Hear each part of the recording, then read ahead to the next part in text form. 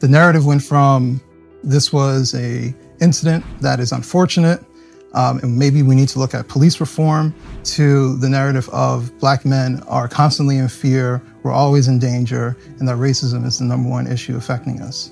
How did we get to this point in just a matter of days? To me, it felt like a panic attack. To me, it just removed our individuality, and we just became this collective that was just weak and feeble.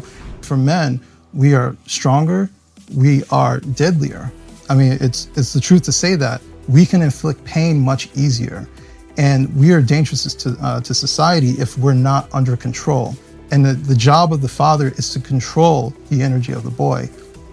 I think gangs are a result of lost boys, and then they grow up to become lost men. And I think one of the things that a lot of people don't understand, especially women don't understand about men, is that we're purpose-driven. So I think purpose is extremely important for kids. And I think if you're talking about like gang violence in particular, that's one of those areas that you see what happens when you don't give young men purpose. If I label someone as a white supremacist, then what? Then what? You know, they did it to themselves. They cried wolf too many times. So I'm one of those people who actually doesn't want to fight the language. I'm going to use the language. I'm just going to redefine it.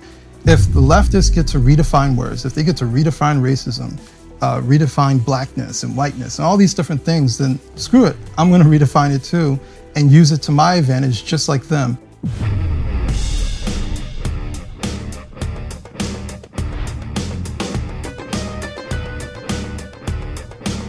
Are you tired of using bulky old wallets, giving you a bulge where you don't want it to be? My old wallet was massive, so it brought all the ladies to the yard, which was a huge distraction and got in the way of my esteemed work on trigonometry. Ridge wallets have an incredible solution for you. This is mine, sleek, stylish, and with an industrial look to it. It can fit 12 cards with cash on the back using a clip like this one or a strap. We've got one for the whole team. I've got one, Francis has one, even our producer Anton has one, but he's from Liverpool, so he flogged his on the black market. The great thing about Ridge is that they give you a lifetime guarantee, which means if you want, you can have only one wallet for the rest of your life. Ridge are so confident in the quality of their product, they will give you 45 days to test drive their wallets. That means you can get the wallet, use it, and if you don't like it, you can return it within 45 days. Because Ridge are such great guys, they're going to give you 10% off and free worldwide shipping and returns. To take advantage of this incredible offer, go to ridge.com/trigger. That's ridge.com/trigger and use our special code, which is of course Trigger. Hello and welcome to Trigonometry on location whilst our brand new studio is being built. I'm Francis Foster. I'm Konstantin Kishin. And this is a show for you if you want honest conversations with fascinating people. Our brilliant guest today is a writer and the author of Black Victim to Black Victor. Adam Coleman, welcome to Trigonometry. Thank you for having me. Listen, thank you for having us in your Airbnb here in London. We were supposed to have you in the studio, but life got in the way. But we're really excited to have you on the show. Tell everybody before we get into it, who are you? How are you where you are? What has been the journey through life that leads you to be sitting here talking to us? So many journeys. I would say that I generally say I'm a typical American. I was working a regular IT job. But kind of got involved in the culture war, just watching you guys, watching other podcasts and just learning. And there became a moment where I felt like my voice, someone who was actually saying things that I wanted to be heard, wasn't actually saying it, especially after the death of George Floyd. The narrative went from this was a incident that is unfortunate, and maybe we need to look at police reform, to the narrative of Black men are constantly in fear, we're always in danger, and that racism is the number one issue affecting us. And I thought that narrative was insulting. I thought that narrative was incomplete and not true whatsoever. The number one issue facing Black Americans is family. We have a dysfunctional family issue as far as separation goes. And I wanted the opportunity to talk about it and write about it, but write about it in a way that is of substance. You know, there are people who I generally agree with, maybe even conservatives who talk about family values and the importance of fathers and men, but I always felt like it was incomplete. they said it like it was something that people are just supposed to know, rather than explaining so people fully understand the ramifications of not having both parents within the home. So I wrote my book to actually tell my personal story, and also examine and analyze a whole bunch of different areas of what we would consider Black culture. But I'm very open about my childhood and how it affected me. And I think it sticks out for people who read it because most of the time people don't talk about this thing. They pretend that everything was fine. They made it through, I'm alive, and everything is fine after that. But I wanted to paint a realistic picture that my life was tumultuous because my father wasn't there. We were homeless multiple times. I remember a woman who came to my mother and said, "You can stay with me in my trailer. I have one room." And so myself, my mom, and my sister stayed in one room for at least a month or so before my mom got back on her feet. But I remember bouncing in and out of hotels, just to have some place to sleep, meanwhile going to school, and my mom's working.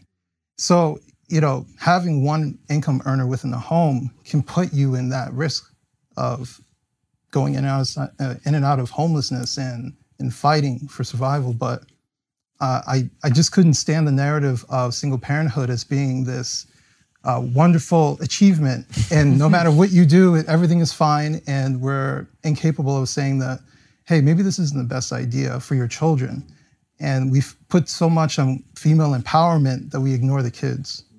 And one of the interesting things about your story as well is you became a dad at quite a young age yourself. And so here you are, 21 years old.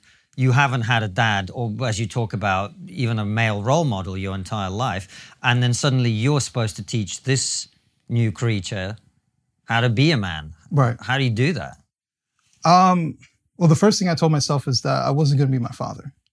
I remember specifically holding my son and thinking that. So it's a pretty low bar because my father wasn't there. So you just got to be there. I just got to be there. That was basically the starting point. So I always just tried to be the father that I thought I wanted for myself. So I have a lot of communication with my son. I talk about spanking, but from an aspect of why was I spanking? Do I really need to spank my son? And he was pretty young when I decided, I don't want to do this anymore. And I realized I was repeating behavior that I had learned from when I was a kid, because my mom, she's managing this boy, and all she knows is physicality to keep him in line when she didn't actually have to do that. And my son and I are very much similar. We're both sensitive. We're both very, I don't want to say intellectual, but introspective. And so you don't need to hit me. You can explain to me what I did wrong, and I won't do it again. So basically, since I said I'm not going to spank him, I just stopped spanking him. And he's 17 years old now. And we have a great relationship because we talk and we communicate. So, it's those different things that I just try to figure out what works and what feels natural. And much of what I talk about is what feels natural for men, what feels natural for me as a man. And once I started going towards what felt natural, everything kind of just fell into place. But as far as becoming a man for myself, I've said I've probably been a man for about 5 years, and I'm 38. And it's because it's this long, arduous journey, because I'm starting from ground zero as an adult and figuring out that maybe I need to constantly improve because I'm failing over and over and over. I'm failing in relationships with women. I feel like I'm not being the best father. Even though someone might say, you're doing a great job, I don't feel like I'm doing the best job. So it's just constantly re-examining my life and wanting to constantly improve to become the person I am today. And what does it mean to you, Adam, to be a man? I would say confidence. Confidence is number one. Being very sure of yourself.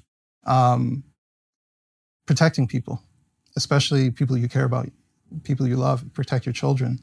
That's why I talk so much about the need to fight against mutilating children, because our job as men is to stick up for our kids and not allow perverts to come in and tell you to chop up your kids because they feel off. We need to protect our families. We need to protect our children in our society. But As far as being a man, I mean, those are just a few things that are highly important. And we were talking about single mothers, and as a teacher, I saw the effect that not having a father in the home had on young boys. Mm-hmm. Why is it, do you think, that we just keep perpetuating this myth? We're unwilling to criticize women. I mean, I think it's as simple as that. When you have one sex that is infallible, then like nothing ever changes. You can only have change when you can recognize mistakes. But if they don't make mistakes, we can't change. And everything that they do is perfect, so you know what? It's weird because I agree with you that yes, there is a taboo about making criticisms of female behavior, but I also think that single parenthood is quite often, as it was in your case, well, I don't know, maybe it wasn't, but quite often the fault of the man, actually, and it's the man that wasn't there, and the man that... Now, look, you might say the woman, behaved in certain ways that made sure he wasn't there, but often it isn't. Often it's just a man who can get away with having kids with multiple women. So is it really a case of it's like the women's fault that they're single mothers, or maybe that's not even what you were saying? So that's actually a great point to bring up, and I'll use, I don't think I'm talking too much out of turn, but I'll use my mom as an example. Not too long ago, I asked my mom, did you ever want to get married? She said, no. I always wanted 2 kids. And so for me, that tells me that she wasn't marriage-minded. She just wanted children. And some people might say, that's fine, that's her prerogative. But is that the best scenario to raise children in? And we know statistic after statistic, that's not the best way to raise children. But that is what she wanted. And my father was married, just not to her. My father was always married. And so she picked a man who was unavailable to have 2 children with. And so, this is not to be harsh with my mother. I love my mother. But the reality is that she didn't make the best decision. And my father wasn't there because he was never going to be there. He was a married man who had his own life, and I believe he had children as well. He was never going to be involved in my life other than paying child support through the state. So as much as I hear what you're saying, and we're very quick to say deadbeat dads, there's a lot of questions to be had about women who specifically do not want to get married, and that's becoming more and more prevalent. They're finding ways to freeze their eggs. They're finding ways to find some sort of way that they can have children, but they're not asking to have families, and that's different. I agree with you on that. That's a very good point. Yeah, and because we don't talk about enough the effect that not having a dad has on kids. So what do you think the effect is of fatherlessness in homes? Oh, man. Boundaries. There's the boundary aspect as far as understanding. I'll use boys as an example since I was a boy. Boys they're like high energy. They're like a high energy mass. And you need to teach them how to control their energy. Otherwise, they can hurt people, right? There's a reason why rough and tumble play is so important for boys, especially, is because you teach them boundaries when they go too far. You also teach them how to control their emotions. Someone who's ready to assault you just like that is someone who doesn't know the boundaries, who doesn't know how to control their emotions. Yeah. And so that is why you see violent offenders typically come from single-parent homes. They usually lack a male authority figure to teach them how to control that energy.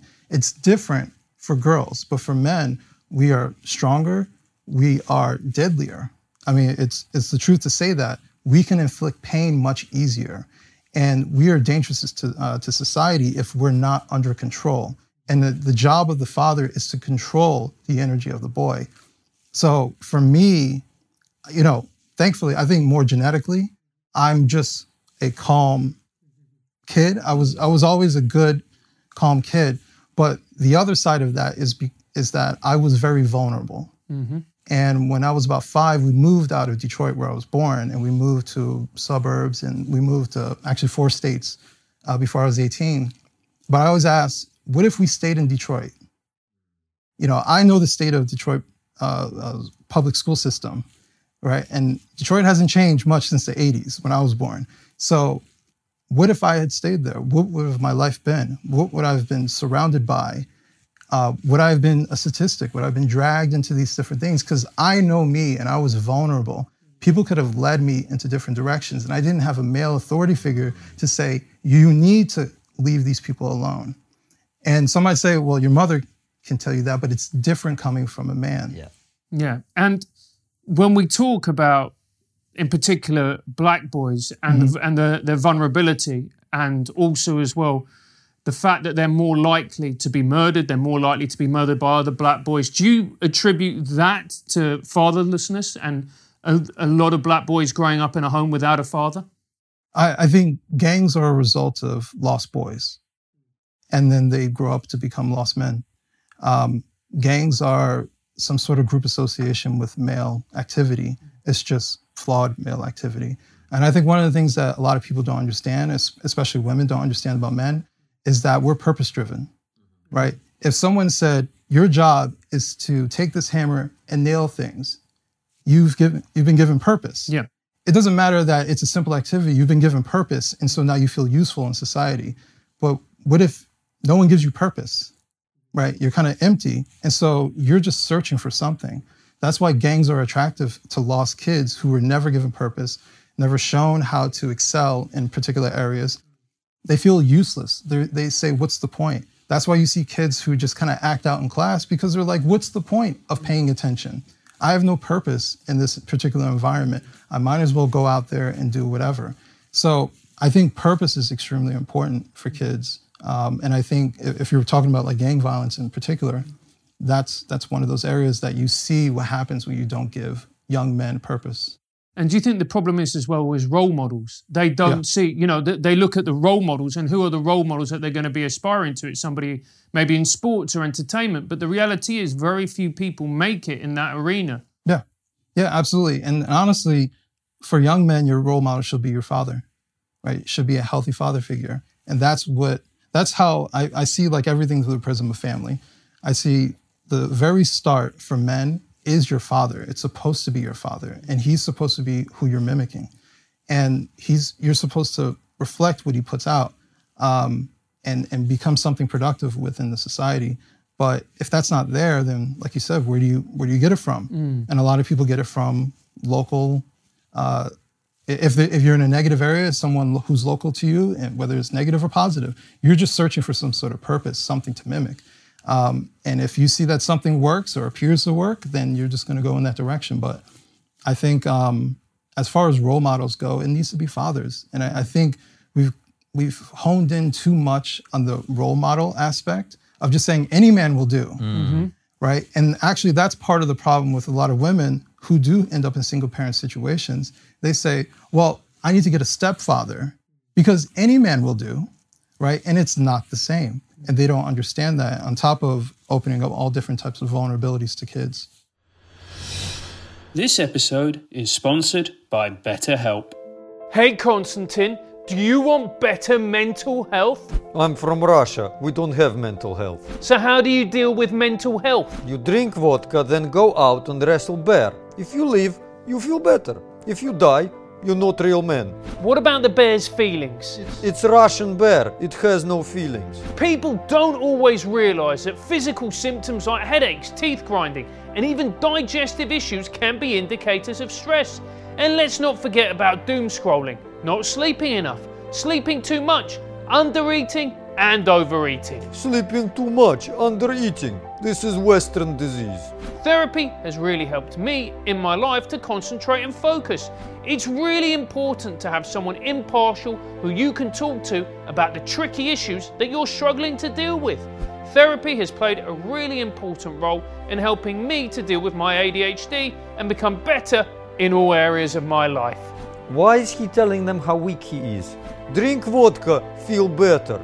BetterHelp is customized online therapy that offers video, phone, and even live chat sessions with your therapist, so you don't have to see anyone on camera if you don't want to. Trigonometry fans get 10% off their first month at betterhelp.com/trigger, especially if they're not real men. That's BETTERHELP.com/trigger. It's an interesting set of interesting points that you make. I think as a new father myself, that's one of the things that I'm thinking about all the time is like, oh wow, like someone looking to me now, I've got to be you were talking about this earlier, you got to be the best version of you, because you are now a role model to other people. So you got to get your own emotions under control. You got to, you got to be conscious about how you are in the world. Right. But moving on slightly onto the sort of broader political stuff that you touched on earlier, we interviewed a woman called Mary Eberstad a while ago, who wrote a book called Primal Screams, How the Sexual Revolution Created Identity Politics. And her central argument is essentially this, that if you have generation upon generation of children growing up in broken homes, essentially, if you use that term, of course they're looking for some kind of group to belong to. Of course they want to go, oh, I'm black, therefore other black people, all of that. Do you see that as a contributing factor to this identity politics stuff that we now see in society? Yeah. I noticed that the people who, for example, I notice people who grow up in two-parent homes, happy two-parent homes, and how they're not so much in love with the pigmentation of their skin, right? They're in love with being, whether they're a Christian, being a mother, a father. They have so many other things identity-wise that are more important than the color of their skin. And I see the opposite. I see people who grow up in dysfunction who are looking for some sort of group association, group identity. I even went through a phase of that where I'm searching for who am I, and I got into a little bit of I would identify as like a neo-Marxist kind of stuff, listen to those speakers. Who were you listening to? Like, for example, like Tim Wise, for example. And I was like, oh, this guy's kind of interesting. I don't know him. What's his message? Oh, white supremacy. Right. I mean, yeah. And he actually happens to be white, but him among other... A lot of them do. Yeah. That's true. But, just listen to other speakers and stuff like that. I remember hearing the new age term for racism, power post privilege. Right. And I remember hearing all these different things. And then I started believing it a little bit. And then I looked around me and I was like, but that doesn't match my reality. And that's why I kind of moved away from it. Wait, Adam, sorry, I know I keep interrupting, but I'm just really curious about this part of it. How does someone who is listening to these kind of narratives look around and see that it's not... What did you see that wasn't congruent with that worldview? Well, if I'm perfectly blunt, my son is mixed. My son's half white. I've been in relationships with women who are white. My wife currently is black. I've grown up in neighborhoods where I'm the minority. I've grown up in neighborhoods where I'm of mixed other kids. So my reality has been like people are people. And so this idea that there's like this legacy of white people who are just passing on generation and generation to hate black people, I'm not seeing it to the level that these people are talking about. And I think one of the things that I didn't like is that they're preaching animosity. Like they want me to feel resentful of, not of this person's issue, but of their grandparents, and theoretically their grandparents, because maybe it wasn't their grandparents. For all I know, their grandparents were in Italy. And now I'm supposed to hate you because of someone from, to me, it just didn't make any sense to live my life in such a resentful, angry kind of way. And I'm troubled by people who are preaching that. They're preaching, don't forgive, right? Don't forgive these people who had absolutely nothing to do with what you're doing, who are laying all types of excuses for someone's personal failures. It reminds me of a conversation I had with a family member of mine who, he doesn't preach this per se, but he would consider himself pro-black. And I said, all right, fine. But let's just say this. Does it help you to have multiple baby mamas, right? If you think the white man is oppressing you, how does it help you to have 2 baby mamas and 3 kids? Does it at all, right? How does it help you to have a separation in a family? It doesn't. You have 1 income earner in the house. How does that help you when you could have 2, right? If white people are setting up a system where we're going to make less, why do you have less people in the household who can make less? So I'm just being very logical about the situation of the world around me. Even if you want to be pro-Black and believe in all this stuff, let's go back to family, build up the family, and you'll change all different types of outcomes. I think that's a great message. So talking about thinking logically and not thinking logically, summer of 2020, you brought up George Floyd. Yeah. This terrible thing happens, and it was a terrible thing that happened. And the world goes absolutely apeshit. What was you said you had some thoughts about that weren't being reflected. What was your take on that? My take on it was, well, for me, I'm one of those people who likes to sit back and watch the reaction of people. So it wasn't necessarily George Floyd, but it was the reaction to George Floyd that I was reacting to. And it was like watching people, let's say they were Black, people that I knew who had happy, successful lives, all of a sudden became victims. And it was like they were talking about a world that they were not living in whatsoever. And I'm just like, how did we get to this point in just a matter of days where everybody, to me, it felt like a panic attack. It felt like America was having a panic attack. And they were, as someone who's suffered from panic attacks, it just looking at like a rational view of the world. And I'm like, but look around you, everything's actually fine. Like, this is unfortunate, but this Black person has nothing to do with you, right? And so look at your world. Let them fight that fight with George Floyd, but your world is not George Floyd's world. And I want people to realize that. But it just felt like the media was all in on using basically Black plight as some motivating factor that you must go out into the streets. And apparently it's okay to burn things down. It's mostly peaceful anyways. So I just had a problem with, and I'm going to use the group identity, them labeling Black men as being in constant fear. And actually, it reminded me of an article I wrote for the New York Post talking about actually Jonathan Capehart, who wrote this op-ed after Buffalo's mass shooting, which they said, it was white supremacists who targeted a Black neighborhood and shot the people. And that's highly unfortunate. But he made this vision of Black people are constantly in fear, and he's hinting at leaving the country himself. This millionaire who lives in DC, he's not leaving the country, right? But at the end, he makes himself the hero and says, I'm not leaving, I'm going to stay here, right? And I thought to myself, white supremacy is the constant picturing of Black people as being fearful, scared, incapable, and the only way they can succeed is by white people's good grace or the government coming in and doing something for them. To me, that's white supremacy. And that's what I was watching. I'm watching white supremacy happening in front of me, of them saying, look at these poor Black people. We need to do something for them. You have white intellectuals who, the Robin DiAngelos and all these different people who are coming out and say, look at the Black plight. We have to do something for these people, right? And I'm saying we could do for ourselves. Like, and just because I am Black doesn't mean I share the same experience as this other person. Just like you're white and you don't share the same experience as every other white person.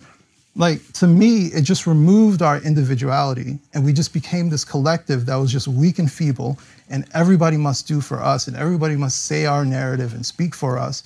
And then what made it worse is that we have the Black bourgeoisie that goes out there and repeats these narratives because they get social benefits from them. They get the affirmative action out of this narrative, right? Because they always benefit from it. They get to go to the Ivy League schools and have their kids go to the Ivy League schools because they fit that quota, right? It doesn't benefit any other Black person, just like it doesn't benefit any other Black person when a Black head coach gets hired and they become a millionaire all of a sudden. How does that benefit me? But I'm supposed to clap and cheer of the benevolence of the NFL for hiring another Black person.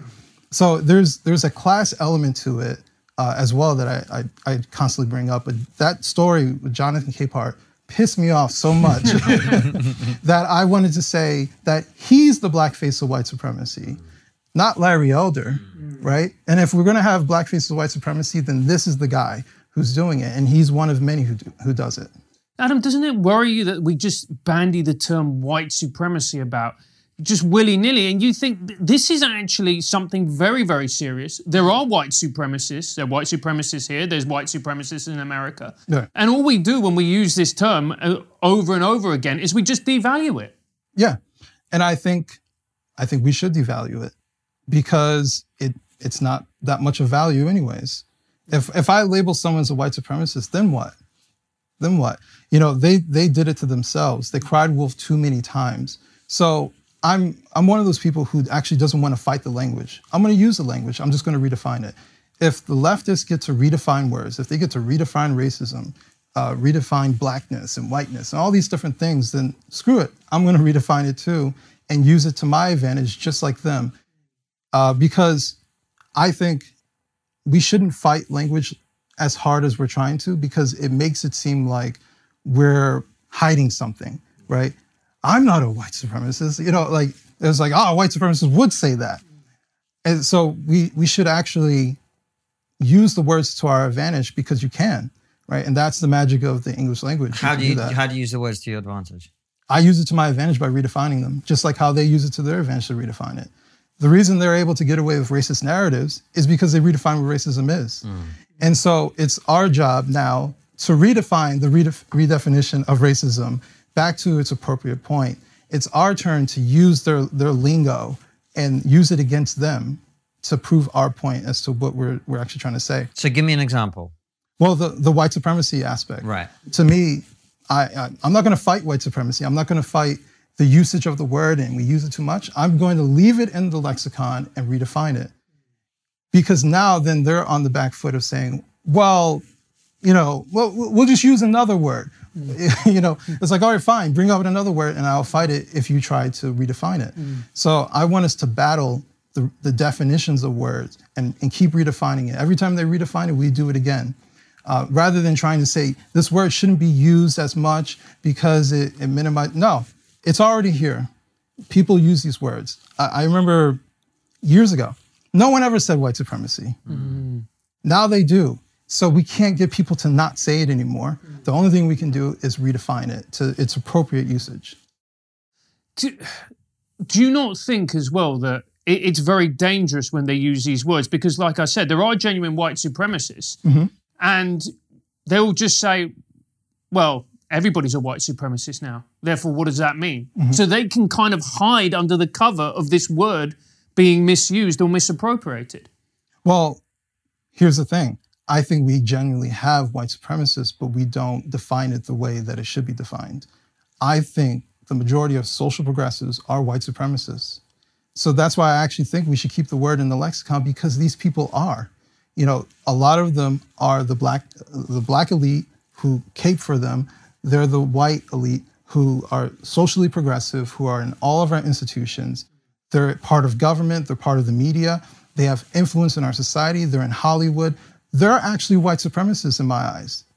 Hold on. White supremacy, in its actual definition, is the belief that the white people are genetically, inherently superior to everybody else and should have power in society because of that. So how are social progressives white supremacists under that definition? Well, I would say they're white supremacists by action, right? So if you say, the only way that Adam can succeed is if I do something for him, that places you above me. Correct. It makes you stronger than me because I can't do for myself.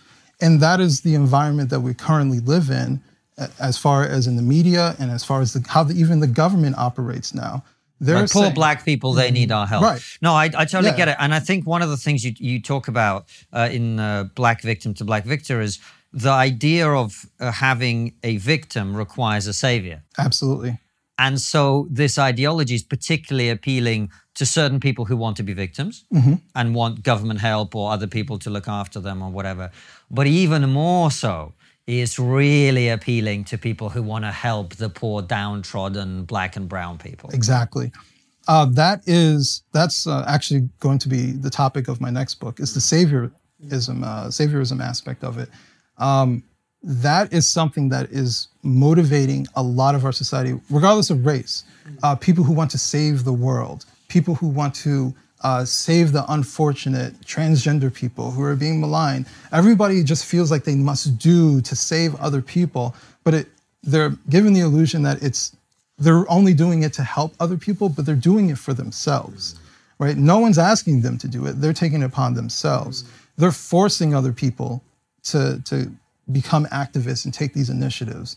They're they're doing it to promote themselves. It's not a selfless act. It's very selfish of them to do so. And it's very narcissistic. I think that's the best way of kind of putting it. It's very narcissistic vision that I must do for other people because they can't do for themselves. And they'll use every angle, every statistic, every possibility to make sure that people understand that I must do these things for society because I must save society. But don't you think as well, Adam, there might be a more kind of basic explanation to it, which is it's much easier to save someone else or than to actually deal with your own problems. You know, because dealing with your own problems, let's be fair, it's fucking hard. Yeah. Whereas going and, you know, fighting for the world or whatever else, you know, you don't have to deal with the fact that maybe you're not good at X, Y, and Z. Right. And even fighting for the world is an empty gesture. Like, who is actually fighting for what? Is you holding a picket sign actually changing much of anything? I mean, it's very low bar activity to change something. Who knows? Is sitting in the middle of the road actually going to stop climate change in your vision? But you just feel like you must do something, right? And it puts you at the center focus. But it's even more damning when they put themselves at the center focus and it hurts other people in the process, right? They're willing to do it despite it hurting other people. They're willing to do it despite how it makes other people look, how it inconveniences you from going to work. They don't care. They want to sit in the road because me saving society is more important than you going to your job and to support your family. So it's a much more, I would say, malevolent kind of activity that people don't really recognize, or at least they haven't been able to define it the way I'm trying to define it. But I think it's much so saviorism that is just plaguing, at least America, and probably here, it's plaguing our society. And the most powerful people have it the worst. Yeah. Yeah. Well, we import all your crap, so no doubt, whichever way America goes, we'll get it. But it sounds to me like, in some ways, what I'm hearing out of our conversation is actually the answer to this saviorist activism isn't counter-activism. Actually, it's perhaps promoting some very old-fashioned things, like the ones we've been talking about from the beginning, which is family, agency, the idea that your job is to better your own life and to improve yourself, as opposed to looking out into the world and going, oh, this is what needs to change and these people need my help with this. Actually, look inside, Are you a parent? Are you a good one? What are you doing with your life? Are you trying to get better, etc.? Is that how you feel this needs to change, or do you think that there's more structural stuff that needs to happen as well? I think if you're going to change anything in society, you have to start within your own home. That's why I always go back to family. If family disappears and the vision of family disappears, then our society disappears. I think that is the number one thing that we need to focus on. And I think it means something when we're watching things that look incredibly different than what our grandparents lived through. And then we're looking at aspects of society where it's like, this is terrible. Like, it just doesn't work. It doesn't functionally work. And when I tell people that the United States is number one in single parenthood, and I look at all these different areas, and I know that what happens behaviorally for kids who grow up in single parent homes, what they're more likely to do. People like to say the United States incarcerates the most people. Well, guess where these people come from? Like, you think they're just happy one day and woke up and just started breaking the law, started hurting people just cause? Like, no. A lot of times it is a cycle that leads down to this point where they get caught up into something. They feel like they have no other choice, or they have no control over their impulses because no one taught them how to control their impulses. You have all these different things, these different areas that come down to what happens at the family affects the rest of society. And then for the people who fail to properly raise their children, to manage their family, the rest of us pay for it, right? You now have to pay more security for your home because of a degenerate who grew up in a dysfunctional home now wants to take your stuff, right? You now have to be worried about your safety as you're walking down the street at night because someone who's coming from a messed up home, who's now addicted to cover for that pain, is now trying to take something from you or willing to harm you to get what they want, right? The rest of society pays for the failures of families. And I don't think people fully understand that. Hey Francis, if you were a member of the public, would you like the opportunity to ask incredible guests like Bill Burr, Jordan Peterson, Sam Harris, Adam Carolla, Brett Weinstein, John Barnes, Douglas Murray, Nigel Farage and Lionel Shriver your own questions? You bet I would. And what do you think the best way to do that would be? Probably stalking, mate. You'd have to corner them in the supermarket, probably run near like the sort of frozen food aisles, and then just bark questions at them before they can escape. Not the American ones, as they have guns. And you'd have to be extra careful with the females, as that's how I got in trouble last time. Do you really imagine you're going to get Douglas Murray near the frozen food aisle? If you want to ask our incredible guest questions and have access to phenomenal behind-the-scenes content, then you have to be on our locals. That's right, for only $7 a month, you get incredible extra content, behind-the-scenes footage, giveaways, and also the chance to be part of an incredible community where you can meet and hang out with like-minded people. You get access to our American vlogs as we travel across the country interviewing our heroes. An extra 20 minutes of our viral Sam Harris episode as he discusses his approach to COVID. We're also going to start doing giveaways of exclusive trigonometry merchandise like this, a poster from our Edinburgh show signed by both of us. And also a House of Lords teddy, which you can only get in the House of Lords, signed by the one and only Baroness Fox. Locals also gives you access to an incredible online community. You can share memes, talk about the latest episode, or even make a new friend. Or just one. Exactly, more than both of us have really. People are now doing meetups in their city because they love locals. In fact, some people enjoy it so much they prefer it over the show. They prefer locals to trigonometry. If I have to get him executed, I'm the one that goes to jail. Right, go to trigonometry.locals.com. Only $7 a month for all that incredible content. Trigonometry.locals.com. See you there, guys. It's a tough message to hear, but it's a necessary one. Do you think we're ever going to have this conversation in the mainstream in an open and honest fashion? Or do you think we're always going to just try and brush it under the carpet simply because it's so difficult to hear? I think there's always a boiling point. I think the fact that I'm sitting here talking to you about this is a good sign. And I see other people who are starting to talk about the importance of men, importance of fathers, how it's affecting them, how it's affecting their kids. I think feminism has brought a raw deal to families and especially to women. I think feminism hates women, to be honest with you. But I think that aspect of just going full force into feminism and to say women are, infallible and just not caring about how this viewpoint affects children, how it affects the fathers, how it affects anything else between this bond between the mother and the father and children, and just going towards high individualism, high self-preservation, like no sacrifice. It's that kind of it's kind of a sick world that we're promoting. That we're saying this is perfectly fine because this is what this person wants and everything is fine because of it. It's like, no, we had rules for a reason. We had boundaries for a reason. We had standards for a reason.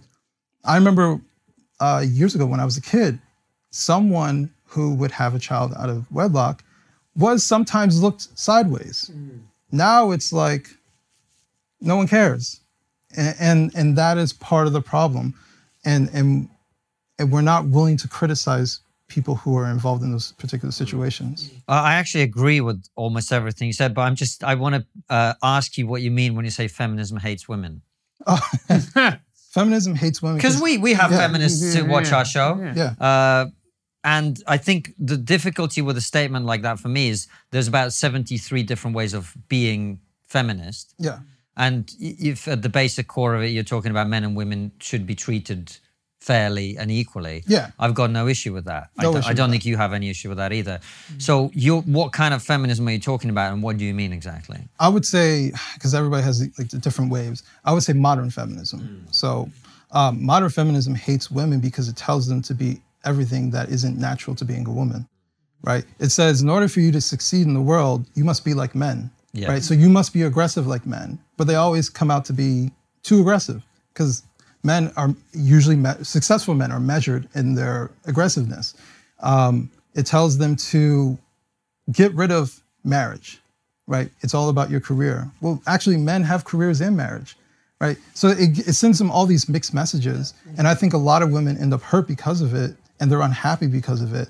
I consume all different types of content, and I sometimes watch content where women are in their mid to late 30s and 40s who are regretful because they did want children, but they were told not to have children, or they did want to get married, but they were told that marriage is old-fashioned and you don't need to get married.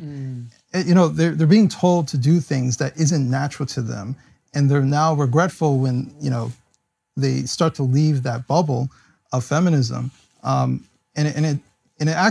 Feminism really promotes things that benefit men, especially very successful men or men who are able to swindle women, so to speak, or who are very attracted to women. They get sex from it. We're no longer allowed to criticize female sexuality whatsoever.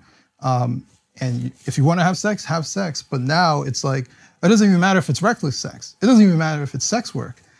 None of it matters anymore. And so who benefits from it the most? Men who can get a lot of sex, they benefit from it. So I'm asking myself, like, how is feminism actually helping women today? It's not really. They're unhappier. They're taking more pharmaceutical drugs, at least in the United States, they're taking a lot of pharmaceutical drugs to suppress this uneasiness. I don't see how it benefits women whatsoever. It's an interesting point that you make, because one of our best recent interviews is with a woman called Louise Perry, who's written a book called The Case Against the Sexual Revolution. And I think she's going to be, over time, develop into almost like a Petersonian type figure, because in the same way that Jordan Peterson had a message for men that they have not heard, but really needed to hear, which is your job as a man is to get better and improve your life. Stop whining. Get on with it. The only way you're going to get anything is by being different, is by being better, is by working harder, is by being true to who you are, etc. And that's why I think Jordan Peterson became such a huge figure, because he came in at the right moment with the right message. And I think Louise, who was talking about, actually, she puts it in a more delicate way than you do. But her message is similar, which is we've been sold a lie. Yeah. Women, and I totally agree. And when I, as a new father, I see the transformation of my wife becoming a mum and how fulfilled she is doing that. I think a lot of women haven't been reminded, at least, that option is still there. You could be a mum first and do other things second. And quite often that will be the most fulfilling thing that you do. And that's okay. And society hasn't been good at communicating that to women, I think. So I think you're right. And I think you're going to start to see that change, as you say, as our generation of women who are getting to the point where they're not quite childbearing age anymore. Right. Disappointed in some of the choices they've made, that is going to feed down into the culture. And I wouldn't be surprised if, like, people who are in their 20s now start having kids younger, actually, despite all the difficulties, the housing crisis and all of that. But speaking of the younger generation, I wanted to ask you if you think this will naturally turn, or do you think it's not going to be a kind of action-reaction type of situation? I'm optimistic, but I don't think the change is going to necessarily happen within this generation. I think it's going to be the next generation. I think sometimes what happens is you have to see the mistakes of the previous generation to realize, like, maybe we shouldn't do that. Progress is good when it's good progress. To progress just for progressive's sake, like, it doesn't make any sense. If it works, then let it work. And I think the nuclear family works, but we're being told that it doesn't. And we have to ask the question, why are we being told this? And who is perpetuating this message? And why are we even listening to these people? Who controls this narrative? And so that's why I think it's important that we disconnect, right? We disconnect from social media every so often. We disconnect from the television, movies, because they are putting out certain messages. They are showing that men are weak, right? And women are just super strong, and they have no story arc as a superhero. They're showing these particular messages, but when you disconnect from it and then you go and look and just ask yourself, like, who's happy? Like, who is genuinely happy? Right. And I look at people who are in long-term relationships. they look happy, right? There's no... Some of them. That is true. Yeah. I'm just joking, man. I know exactly the point you're making. Yeah. I would say the happiest people are the people that I've seen who are in long-term successful relationships. The most depressed, the unhappiest tend to be people who struggle with relationships. And they struggle sometimes because of their own doing, a lot of times because of their own doing. And they're moving away from things because they feel that it is beneath them. Like, for example, it's perfectly fine to cook for your man. Like, that doesn't make you beneath him. That's actually something that is of a gift. And it's also fine that if he protects you, like, that's not beneath him. That is something that he's doing for you as well. Like, we have exchanges within relationships, gives and takes, sacrifices. You know, these are naughty words these days, but I think it's important that we sacrifice for each other. That's how you have a successful family. And how are you going to be a selfish parent, right? How does that work? You have to sacrifice for your children. You have to be willing to say, you know what, I'm not going to do this because they're more important. And I think that is the magic of becoming a parent. That's what made me a better man growing up, was saying, like, I got to stop messing around and I got to take maybe some risks, but I got to do whatever I have to do to make sure that my son is good.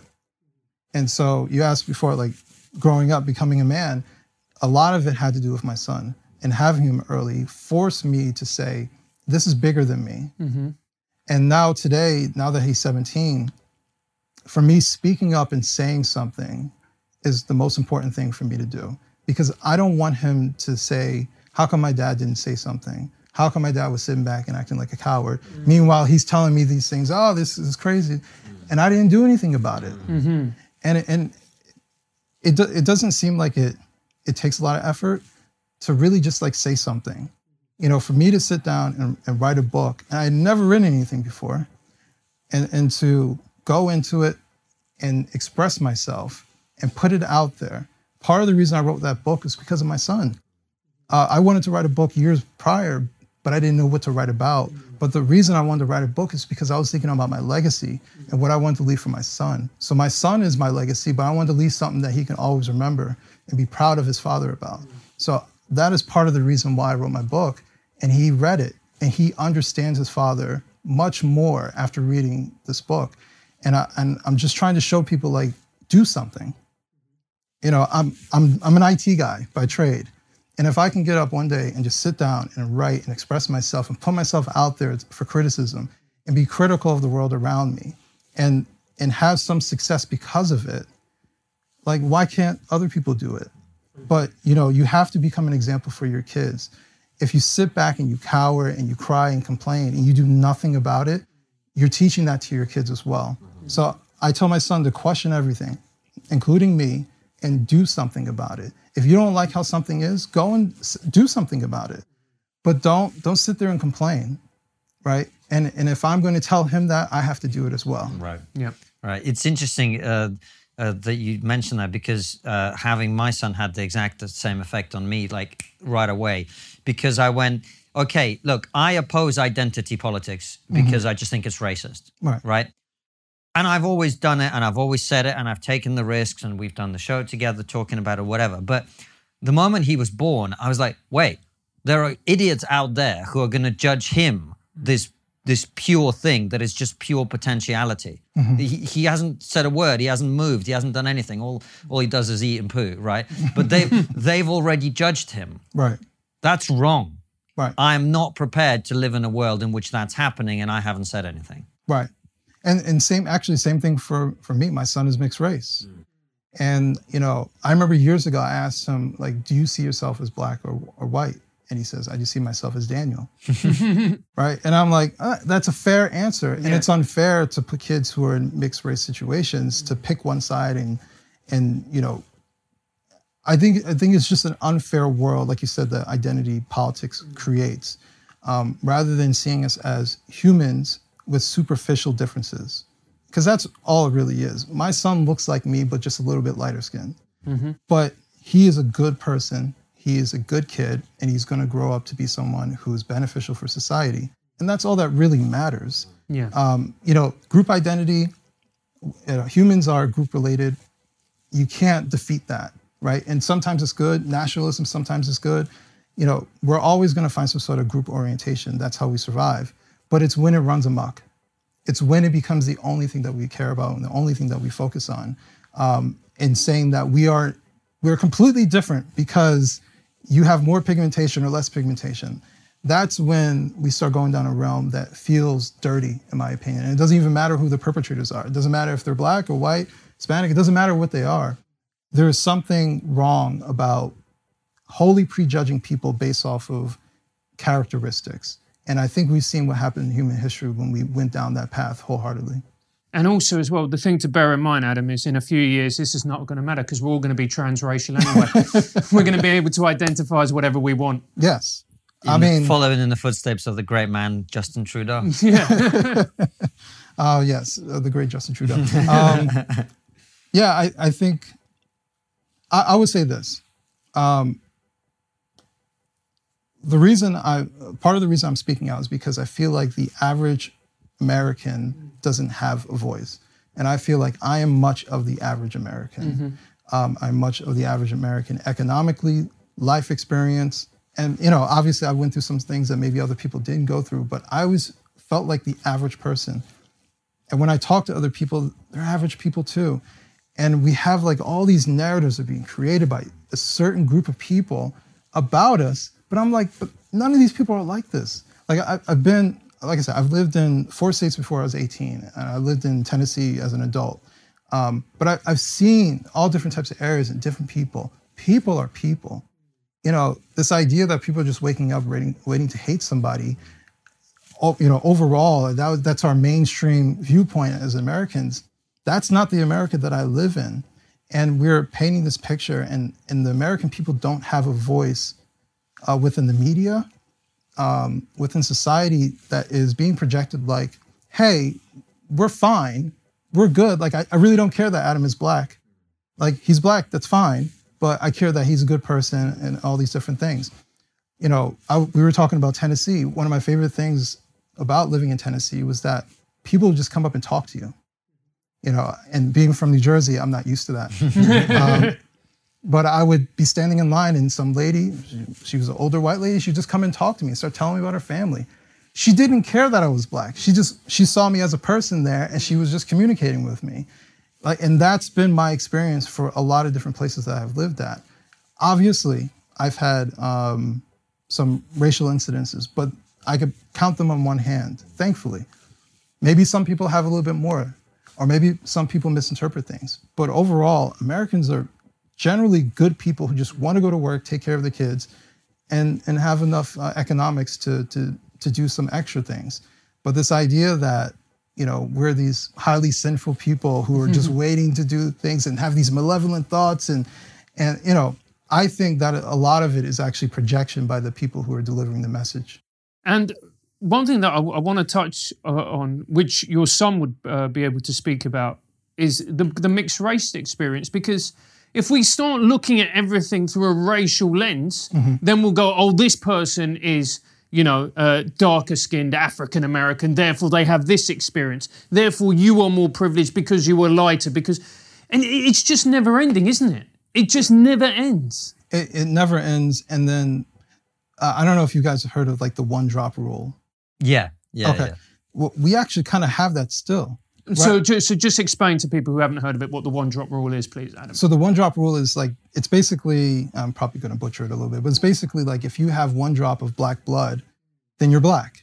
So it doesn't matter anything else. It doesn't matter if half, a quarter is this, a quarter is that, quarter is that. It's like, a good example is Barack Obama, half white, the first black president. Right. Yeah. No one called him mixed race until after 10 years had gone by. Yeah. Exactly. And if someone meets my son, and he's pretty light-skinned, but if they meet him and they find out that I'm black, then they would say, well, he's black. Right. Right?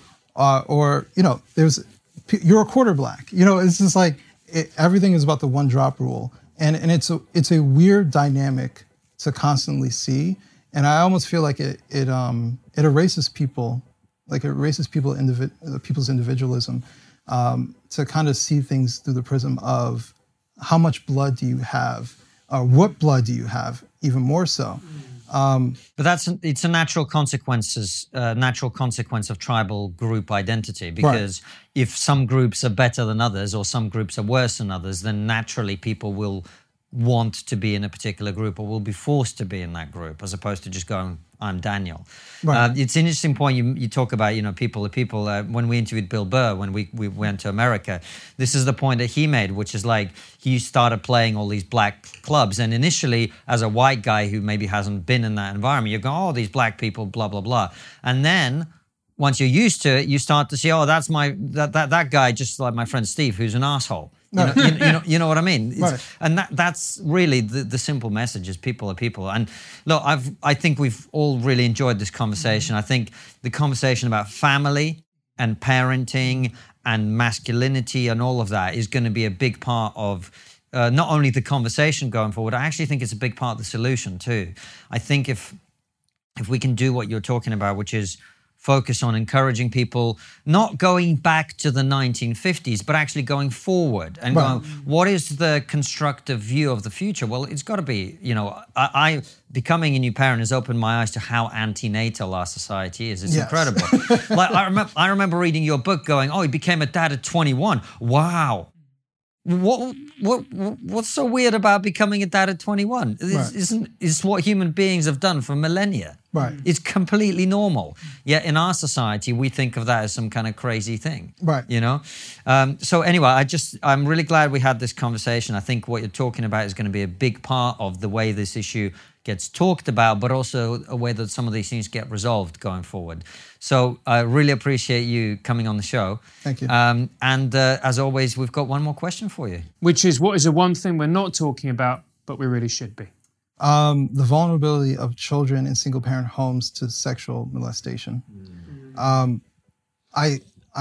I'll go back to I tried to end on a positive there. Fucking hell, mate. Jesus Christ. You don't know. Maybe there's a great joke at the end of it. Let's do it. No, there never is. I gave him all this uplifting stuff about he's doing the right thing. Let's talk about pedos. Yeah, let's talk. Let's do it. All right, here we go. But we joke. You make a very good point. And my friend Holly, who used to work with Brett and Heather, Brett Weinstein and Heather Hying, she always talks about this as well. So go for it. Yeah. Basically, I don't think people understand the safety aspect when it comes to having someone who is an adult, especially a male, brought into the home of a child that is not theirs, and how much vulnerability that leaves, because predators look for vulnerabilities, and men who are looking for children to, basically prey off of, they're going to look for single mothers. That is a reality. And I remember having this conversation on a podcast, and there were 3 guys there, and I was explaining how this would all work and how this is a major vulnerability. And when I finished speaking, one of the guys said, you basically explained my childhood to a T. Everything that I explained as to what happens to these kids and how vulnerable they become, he basically went through. And his story is the silent story that people don't feel comfortable talking about. So for me, there's the childhood behavioral aspect, but safety, right? Children are safer with both of their natural parents within the home. Obviously, there are good step parents. They exist, right? But I cannot deny the statistics that exist when it's not even close at how much danger children are in when they're along with a parent who is not their biological parent, whether it be physical abuse or sexual abuse. Yeah, and a lot of times as well, this is a really tragic thing, and I saw it as a teacher. Just kids, the moment they hit 16, stepdad doesn't want them around, out they go onto the streets. Yeah. And then they become part of the homelessness problem. Right. And a lot of the times those kids are super vulnerable and they fall through the cracks in the system, and it's heartbreaking. Because they haven't even started yet, and they're already minus 500, whatever it is. It's heartbreaking. Yeah. Nice uplifting episode, everybody. No, I joke because just to ease the tension, but actually I think you both make a really important point. I'm so glad you brought this up. Yeah. It really needs to be talked about. Adam, Black Victim to Black Victor is the book. So great to have you on the show. Really appreciate it. We're going to ask you a couple of questions that our local supporters have submitted that only they will get to see the answer to. But for the moment, thank you so much for coming on the show. My pleasure. And thank you guys for watching and listening. We will see you with another brilliant episode like this one, or Raw Show, All of them go out at 7 p.m. UK time. And for those of you who like your trigonometry on the go, it's also available as a podcast. Take care and see you soon, guys. How do you start a friendly conversation to change someone's self-perceived victimhood?